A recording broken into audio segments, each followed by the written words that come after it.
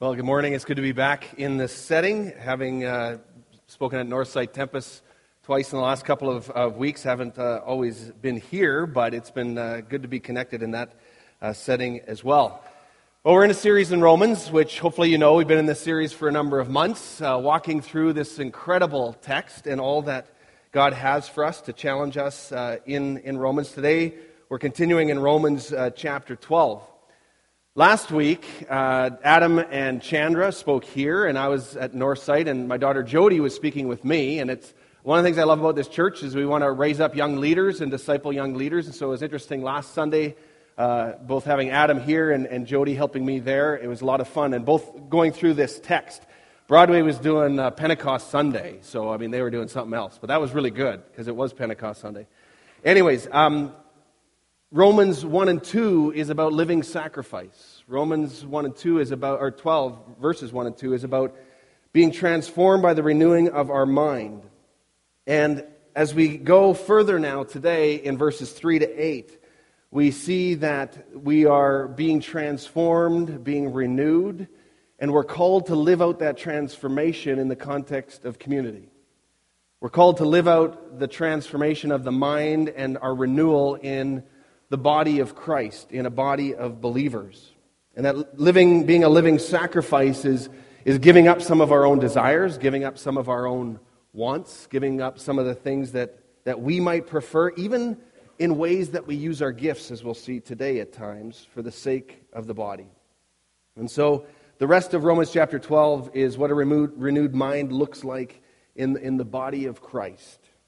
Let me read verses 3 to 8, our primary text for today from Romans chapter 12. It says, "Because of the privilege and authority God has given me, I give each of you this warning.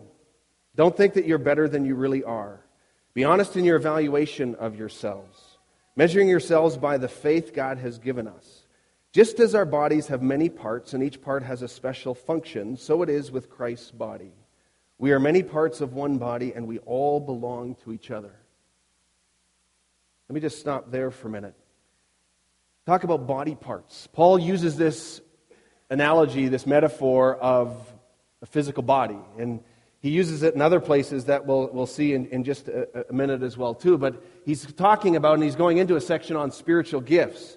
But first of all, he's talking about you are part of the body. Even the song that we just sung about is about the words that we just sung about being a living sacrifice, that God would take all that we are and that we use it for His glory and in the context of the body. In 1 Corinthians chapter 12, if you flip over to that text where Paul is teaching to the church in Corinth, he also uses that analogy of the body. In 1 Corinthians 12, verse 12, he says, "The human body has many parts, but many parts make up one whole body. And so it is with the body of Christ. Some of us are Jews, some are Gentiles, some are slaves, some are free, but we all been baptized into one body by one Spirit, and we all share the same Spirit." And then Paul goes on and he talks about being a hand or a foot, and he builds out this metaphor even more in Corinthians there. And then a little bit further on, he says, "All of you together are Christ's body, and each of you is a part of it." And so this language, this metaphor of being the body of Christ, being the church, being the collective group of believers, is something that Paul speaks about and teaches on and uses and leverages that imagery, and I think is helpful for us to understand even the gifts that we have and how we use them. So when the body thrives and the body parts are being used, the church thrives. It's a beautiful, functioning, and unified movement of living sacrifices. Now, we all know that in our human bodies, oftentimes we go through seasons where our bodies don't work so well, right? Anybody else experiencing that as you age a little bit? Yeah, some of you don't want to admit that. So I have this phone. It has a big screen. Some of you have big screens. And the thing I like about this is that you can make the font as big as you want, right? So for some of us, and I'm just starting into that era, and some of you are well beyond this, you read things and my eyes are adjusting. Even Kevin said this morning, "Bruce, your eyes going bad?" Like I'm always readjusting when I'm reading things. So yeah, it's starting to happen to me. We have someone on our staff who, when they have a screen this size, their font is so big there's only about 6 words on it. Now, those will remain unnamed. But our body starts to change, right? And sometimes when all of our body parts don't function the way we want to, it's frustrating. One of my favorite stories about this is actually my older brother, who's a lawyer. He lives in Calgary, and he is a corporate lawyer, and his company was doing a bunch of work in Florida. And so he was traveling back and forth to Florida a number of years ago. And he was flying back to Calgary. He's going home, and he had a meeting that morning, and he knew the day before that he started to not feel really well. Okay, something's off. He was getting sick all morning, and then he got on the plane, and he thought, I just got to get home. And so he was still in his suit and tie because it was business attire, and he was working. And he sits down on the plane, and he had the middle seat in a section of 3. 2 people right beside him. He's in the middle. He thought, I'm just going to sleep. So he crosses his arms like this, and he just tries to put off the feeling that is coming over him, not feeling good, and he falls asleep. Well, in the middle of the flight, he wakes up, and he starts to realize that, I think I got to throw up. And then, they have those bags there, which none of us ever want to use, and he's kind of reaching for them. So he goes like this, and then he realizes that his hands went to sleep because of his arms being crossed, and he had absolutely no feeling in his hands, none. They were completely numb. And he says, I'm sitting there in my suit, and I'm like gagging already, and I'm reaching for the bag, and I'm trying to open it like this. And he says, none of my fingers are working, like none of them. And it's like, I'm trying to open it, and the people beside me, I'm like, what would they be thinking, right? I love that story. Because it's my brother. But when body parts don't work the way that they're supposed to work, it causes problems, right? And so what Paul is saying here, in this similar, not quite like that way, but our bodies, the body of Christ, needs to have all the parts functioning. Parts that work for the glory of God. In Romans 12 and verse 3, and that's where I want to focus a lot of our attention on today, it's really Paul saying, it's actually not about you. And oftentimes when we come to spiritual gifts, we forget that it's not about us. And so that's why Paul says here, he says, because of the privilege and authority God has given me, I give each of you this warning. Don't think that you are better than you really are. Be honest in your evaluation of yourselves, measuring yourselves by the faith God has given us. And so Paul is saying, take an honest look, take an honest evaluation, an honest assessment of who you are. Understand that clearly. He's pointing to the importance of humility and unity in order for the gifts to be used effectively in the body of Christ. Because you see, changed lives require changed hearts. And so humility is not something that we often see as kind of put out there as a high virtue or value in our culture. In the Roman culture that Paul would have been speaking to, humility was not a virtue, not at all. And oftentimes, we see even in our culture today that it's not often seen as a virtue either. When we see our political leaders push their way to the front of the line, literally, it reminds us of the sad cultural values that are at play. And this text reminds us that we are called to humility, a different approach. We need a modest view of self and a generous view of others. And it strikes me that if Satan is wanting to destroy the church, if Satan is wanting to discourage you in your gifts, if Satan is wanting us not to be effective body parts, then either extreme will work adequately well. Either we can think of ourselves too much and think too highly of ourselves and the gifts that we have, and that we have way too much to offer, and that, you need my gifts. Or we can think of ourselves as nothing and that we have nothing to offer at all. And I think Satan is quite okay with either one. And what Paul is saying is, no, take an honest evaluation of yourself. You have gifts. You have something to offer. Don't think of yourself so highly that the church could never function without you, but also don't think of yourself so lowly that you have nothing to offer. And so he's saying humility is having this accurate assessment of who you are in God's eyes. See yourself accurately. If we think too highly of ourselves, we won't treat other body parts right. If we think too lowly of ourselves, we won't function in the full capacity that God has intended for us. It's so interesting how before Paul gets into the lists and the verses that follow here that we'll look at in a minute, he begins with this call to humility. He begins with this call to unity, really, because that's what humility brings, is unity in the body of Christ. And it strikes me how similar that is to even some of what I referred to earlier in 1 Corinthians, another place in 1 Corinthians 12, where we have another list of spiritual gifts there. And in 1 Corinthians 12 and in 1 Corinthians 14, Paul, in that text, he's speaking about spiritual gifts and teaching on all these different gifts in the church that the Spirit of God gives us. And then right there in the middle of that, in 1 Corinthians 13, parked between 12 and 14, is this chapter on what? Love. This incredible chapter on love. And you might kind of go, well, what's that wedding chapter doing right in the middle of the spiritual gifts? Now, I've often said when it's been used at a wedding, I've used it at a wedding, it's appropriate, it applies, this is what love looks like, but the context is actually spiritual gifts. If you're going to use spiritual gifts, you need to have love at the core. Because Paul says in that text that if you don't, you're nothing but an irritating noise and a clanging cymbal. And your gifts will be completely missed and not appreciated by the church because there's no love at the base of that. And similarly, in this text in Romans 12, Paul starts off by this call to humility and this call to unity before he even gets into the gifts. Similar kind of thing. It's like this preemptive strike of, before you get all full of yourself with the gifts that you have, understand the role of humility and to see an accurate view of yourself. Not seeing yourself too low, but not seeing yourself too high. See yourself the way God sees you. This accurate picture. You are a child of the King with the gifts that you have, and use them with confidence but humility. The fruit of the Spirit is so foundational for using the gifts of the Spirit.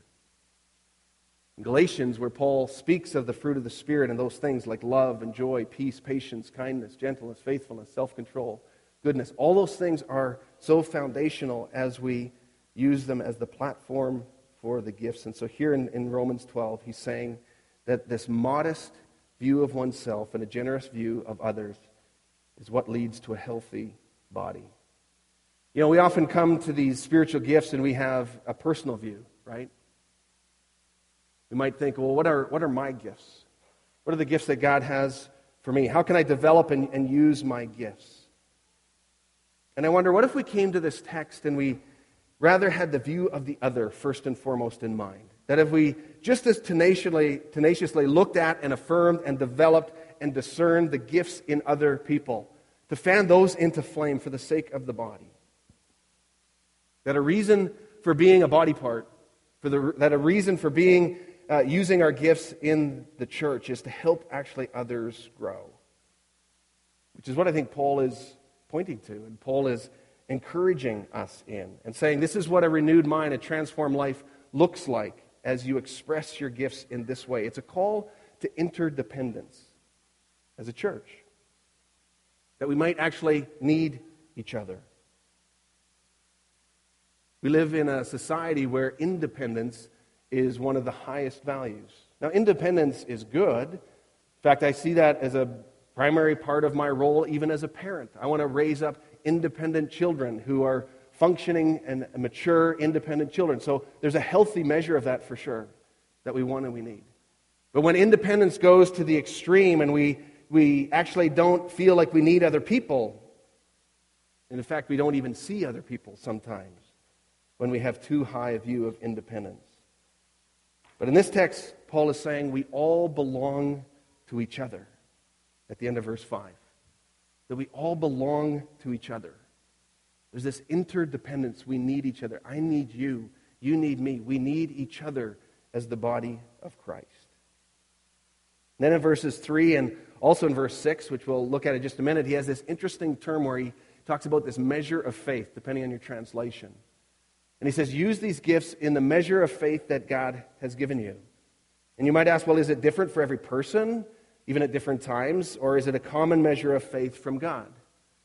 Well, I think there is a common measure of faith that God has given us, for sure. But it seems to me that it also varies by individual. In verse 6, he says, in His grace, God has given us different gifts for doing certain things well. So if God has given you the ability to prophesy, speak out with as much faith as God has given you. And so there is this different kind of place that we might be at, even in a season of life. Or you might call it a stewardship issue, a measure of our stewardship of faith more than anything else. How are we stewarding this gift? What does that look like? What is the measure of faith that God has given you at this point in your life? I think that our ability to exercise our gifts, they vary even from season to season. You might go through seasons where you're able to use your gifts in all kinds of ways, and other seasons where they kind of sit dormant for a while. And God might be doing other things within you, and God might be using other people with other gifts or similar gifts within the body of Christ in different ways. And as I was thinking about this text, I also thought, we have to be careful when our maturity is not at the same level as our gifts.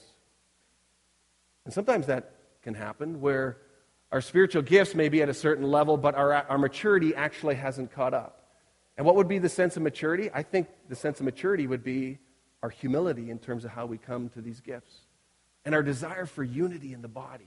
Whatever it takes for unity in the body. I think Paul had such an extraordinary sense of the need for unity in the body of Christ. Jesus did too. Spoke about that at length. It was his final prayer as he prayed for those who would follow, that they would have unity. Reflecting on the church in Corinth again in 1 Corinthians, Corinth had gifts in great abundance. They had all kinds of gifts. You see that if you read Corinthians and the things that Paul was addressing there. They obviously had all kinds of gifts that were being utilized and leveraged in all kinds of ways. But Paul also had to challenge them because their maturity had not caught up to their giftedness. And so he addressed them, and they abused the grace that they had received from Christ in 1 Corinthians 5, where they had this person who was living with his stepmother. And they said, no, that is not something that's appropriate, and you need to actually call that out. They took communion together. If you look at 1 Corinthians 11, where they would come together and people would just start eating, and they wouldn't even wait for others. Other people would get drunk at those things in terms of the wine that they had for the communion. And he goes, no, this is not the way that you do this. You need to have maturity in terms of using these gifts that you have. And that 1 Corinthians 13, that love chapter, right in the middle of all these gifts like tongues and prophecies and the other things that Paul is teaching on and describing, he says, love has to be at the core of this. There has to be a maturity in how you use and grow in these gifts. And then the body thrives when they are used in that kind of way. You see, when we use our gifts out of defiance or for our own glory rather than God's glory and the unity of the body, it's destructive for the church. Which is why, again, I think Paul starts off with this call to humility and having an accurate view and having the view of unity.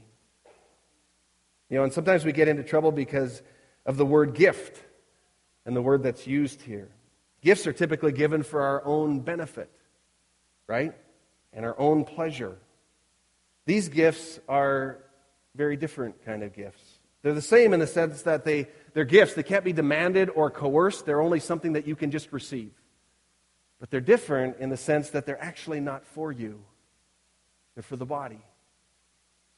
And so when we get fixated on what is my gift and how do I use my gift and so on, it shows the need for humility that needs to grow in our maturity.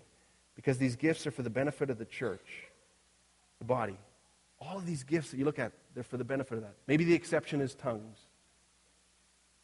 But Paul calls out the church to live in these gifts and to do so in a way that builds up the body. And the word gift means charisma, charismata, a God-given ability to serve the community of Christ in a specific way. So let's read verses 6 to 8 and some of the gifts that he lists here. Not an exhaustive list, but again, a sampling of some of the things that he wants to point out to this church for whatever reason. So he says, in his grace, God has given us different gifts for doing certain things well. So if God has given you the ability to prophesy, speak out with as much faith as God has given you. If your gift is serving others, serve them well. If you are a teacher, teach well. If your gift is to encourage others, be encouraging.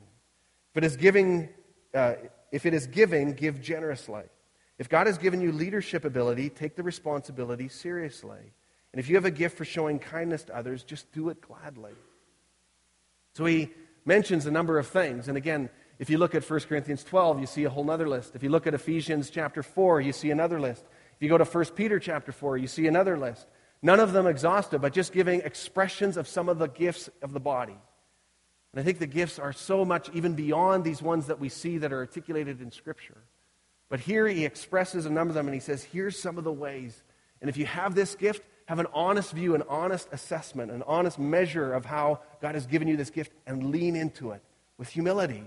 Serve the body. Use it for the sake of others. Build up the church.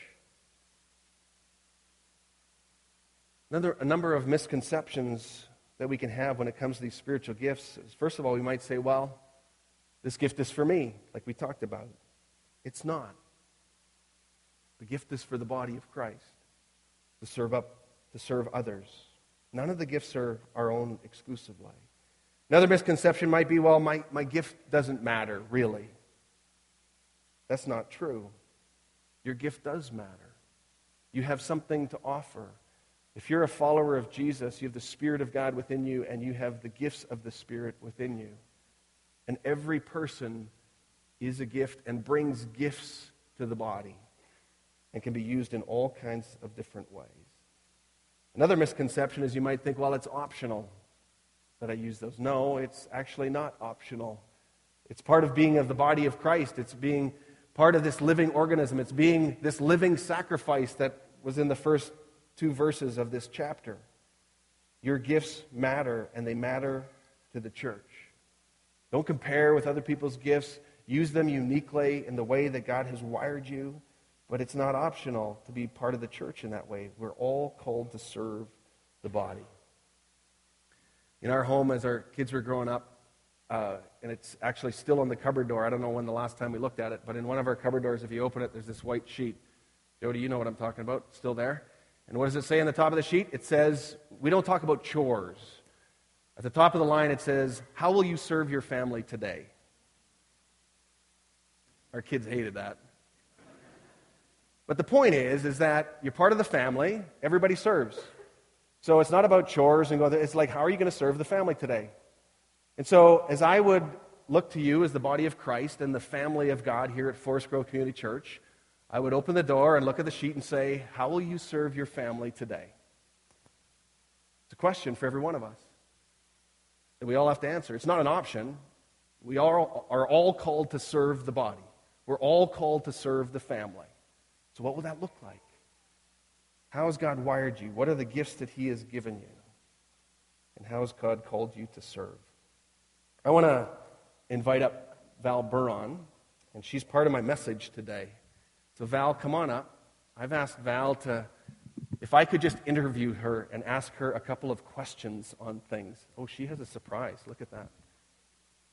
So many of you know Val. Val and Bob have been part of our church for many years, and I've really come to appreciate her in so many ways. And I've just been so encouraged by how God has just been coming alive in her as of late. I mean, she's a joyful person to begin with, but the Spirit of God has just been really working in her in unique ways. And she's one of the people that I sometimes send. I have a small group that I sometimes send prayer requests and just support me in prayer in different ways. And she loves to pray and use her gifts in different ways. And so I said, can I just ask you a couple of questions about spiritual gifts and what God's doing? And she said, yes. So that's what we're going to do. So Val, how has God been encouraging you recently, and specifically in this area of spiritual gifts? And what have you been discovering about this in your own life? Well, I think I should just give a little background to where this all started.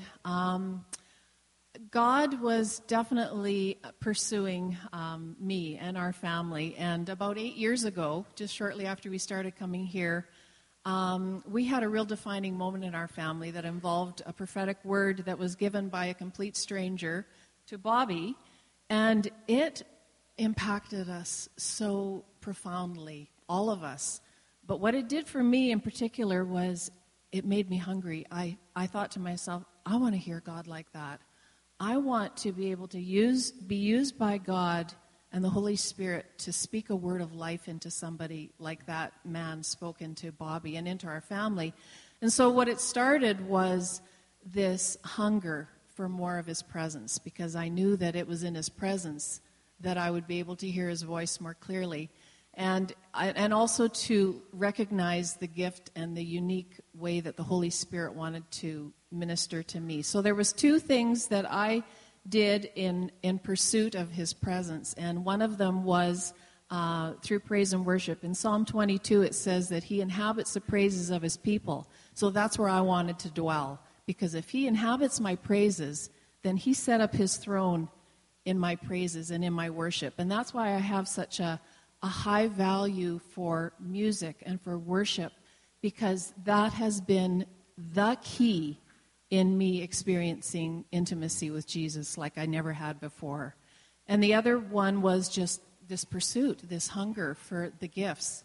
I've seen them used for me, for my family, for people that I love, and I thought, I want all of them. I want what he has to offer. He's a good father, and he gives good gifts to his children, so I'm his daughter.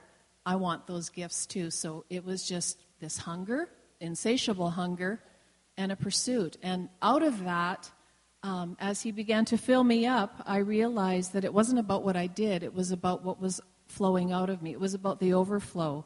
So as I pursued just knowing him, it was when he began to use me, which wasn't my pursuit, it just came out of the overflow of my knowing him better and loving him more. That's awesome. And I love Val's story of, it wasn't about pursuing certain gifts, it was just about knowing Jesus. And out of that, how God has just shown himself more and more to you. So Val, this text talks about taking an honest look at ourselves, not too high, not too low, but this idea of humility. And how does using our gifts in humility connect to verse 1 and 2, where it talks about being a living sacrifice, having a renewed mind? How does that, and being transformed, how do those connect for you? Well, I think for me, my transformation came just in this pursuit of him, but as far as using my gifts, I would disqualify myself before I even asked the Lord what my gifts were, because I had all sorts of reasons why I didn't think I had any gifts to use for the church. I mean, they were ridiculous, but most of them were founded just out of fear and insecurity. And so as I began to pursue him, and that was my number one focus, was pursuing his presence, I began to realize that he had a unique gift and a unique calling for my life that was just for me, and it was unique to my calling and to my purpose and my divine destiny. And I know, those that know me well know that I'm not the same person that I was before. I like to call that other person Val Buron Light. And now I am what really is the true definition of my name, which is valor and courageous. So every so often I revert back to the other Val Buron, but that's not who I am. That's not what he's called me to be. That's awesome. Last question, just what are a couple of things that you'd want to encourage the church in regards to this text and what God's teaching you about the spiritual gifts and the power of his Spirit? Okay, so this is where my prop comes in. This was just a couple of weeks ago. I had been experiencing really an incredible season of acceleration in just doors opening up and opportunities and moving in ways that I never thought I would be able to move in. And yet, just a couple of weeks ago, I found myself sort of at this, crossroads. I was feeling some frustration. I was feeling some resistance. I was feeling like I'm not really doing anything. And so I was listening to a podcast. It was an older message on the life of Moses. It wasn't yours, but you did one that was very good, and I remembered some of the things that you said. Yeah, thank you for that. Some things in particular that you said. And as I listened to this message on this friend of God, I was out walking, and it was talking particularly about how Moses disqualified himself. And what did God say to him? He said, "What is in your hand?" And so Moses picked up his rod. And so, I thought, Moses is getting trained on the backside of the desert. I guess my training ground is the backside of a golf course.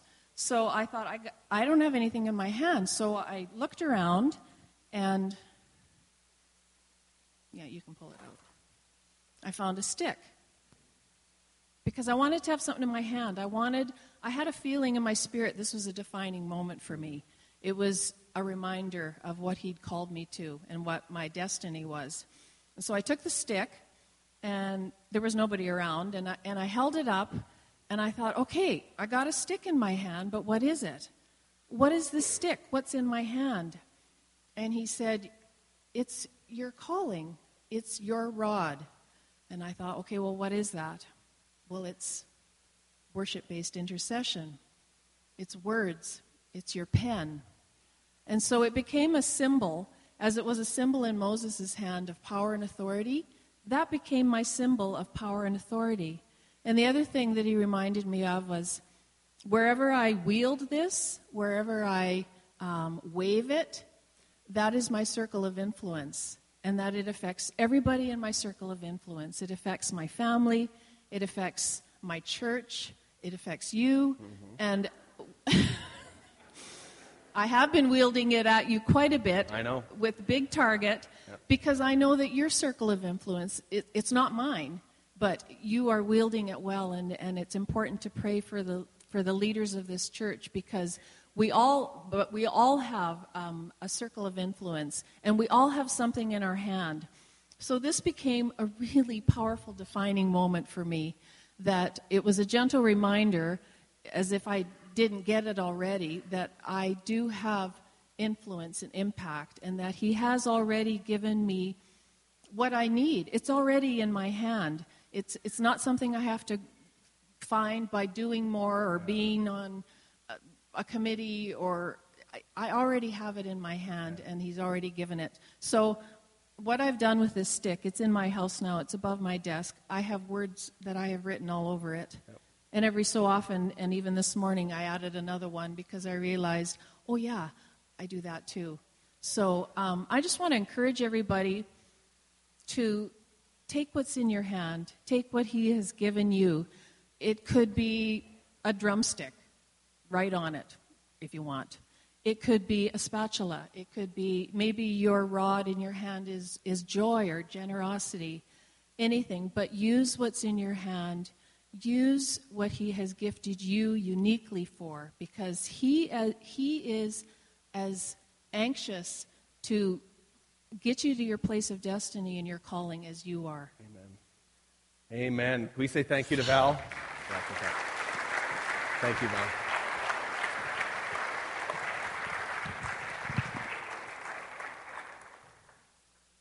So one of the things I appreciate so much about Val and what she shared was just that, you maybe have never seen her before. She's not one who serves up on the platform. I know that she is often at the door and greeting people, but that's one of the places that she serves in a practical way. But so much behind the scenes stuff of just prayer and intercession, words of encouragement, prophetic words that she senses just what God is putting on her heart for somebody. She sent some of those to me. What a way to build up the church in all kinds of ways, and really behind the scenes kind of ways that is just coming out of this overflow of what God is doing in her life. And I love that call to just intimacy. It's just about intimacy, about knowing Jesus. And out of that, God continues to show you what's in your hand and how he can use you for his glory. Thank you, Val, for sharing that. Worship team, why don't you come on up? I just want to conclude with a couple of points, and then I'm going to pray, and then we're going to sing some songs in response. Don't confuse gifts and ministry positions. They're not the same thing, and you even got a sense of that from Val's story. For instance, if you have pastoral gifts, you don't need to be a pastor to use them. There are opportunities to use pastoral gifts all over the place. If you have a teaching gift, you don't need to be an official teaching role to use those gifts. If you've been given gifts to lead, there are all kinds of opportunities for you to lead every day in all kinds of settings. You don't need a ministry position necessarily, even though we do need people in these positions. But Paul is just saying, if you have these gifts, step into them. Use them in all kinds of settings.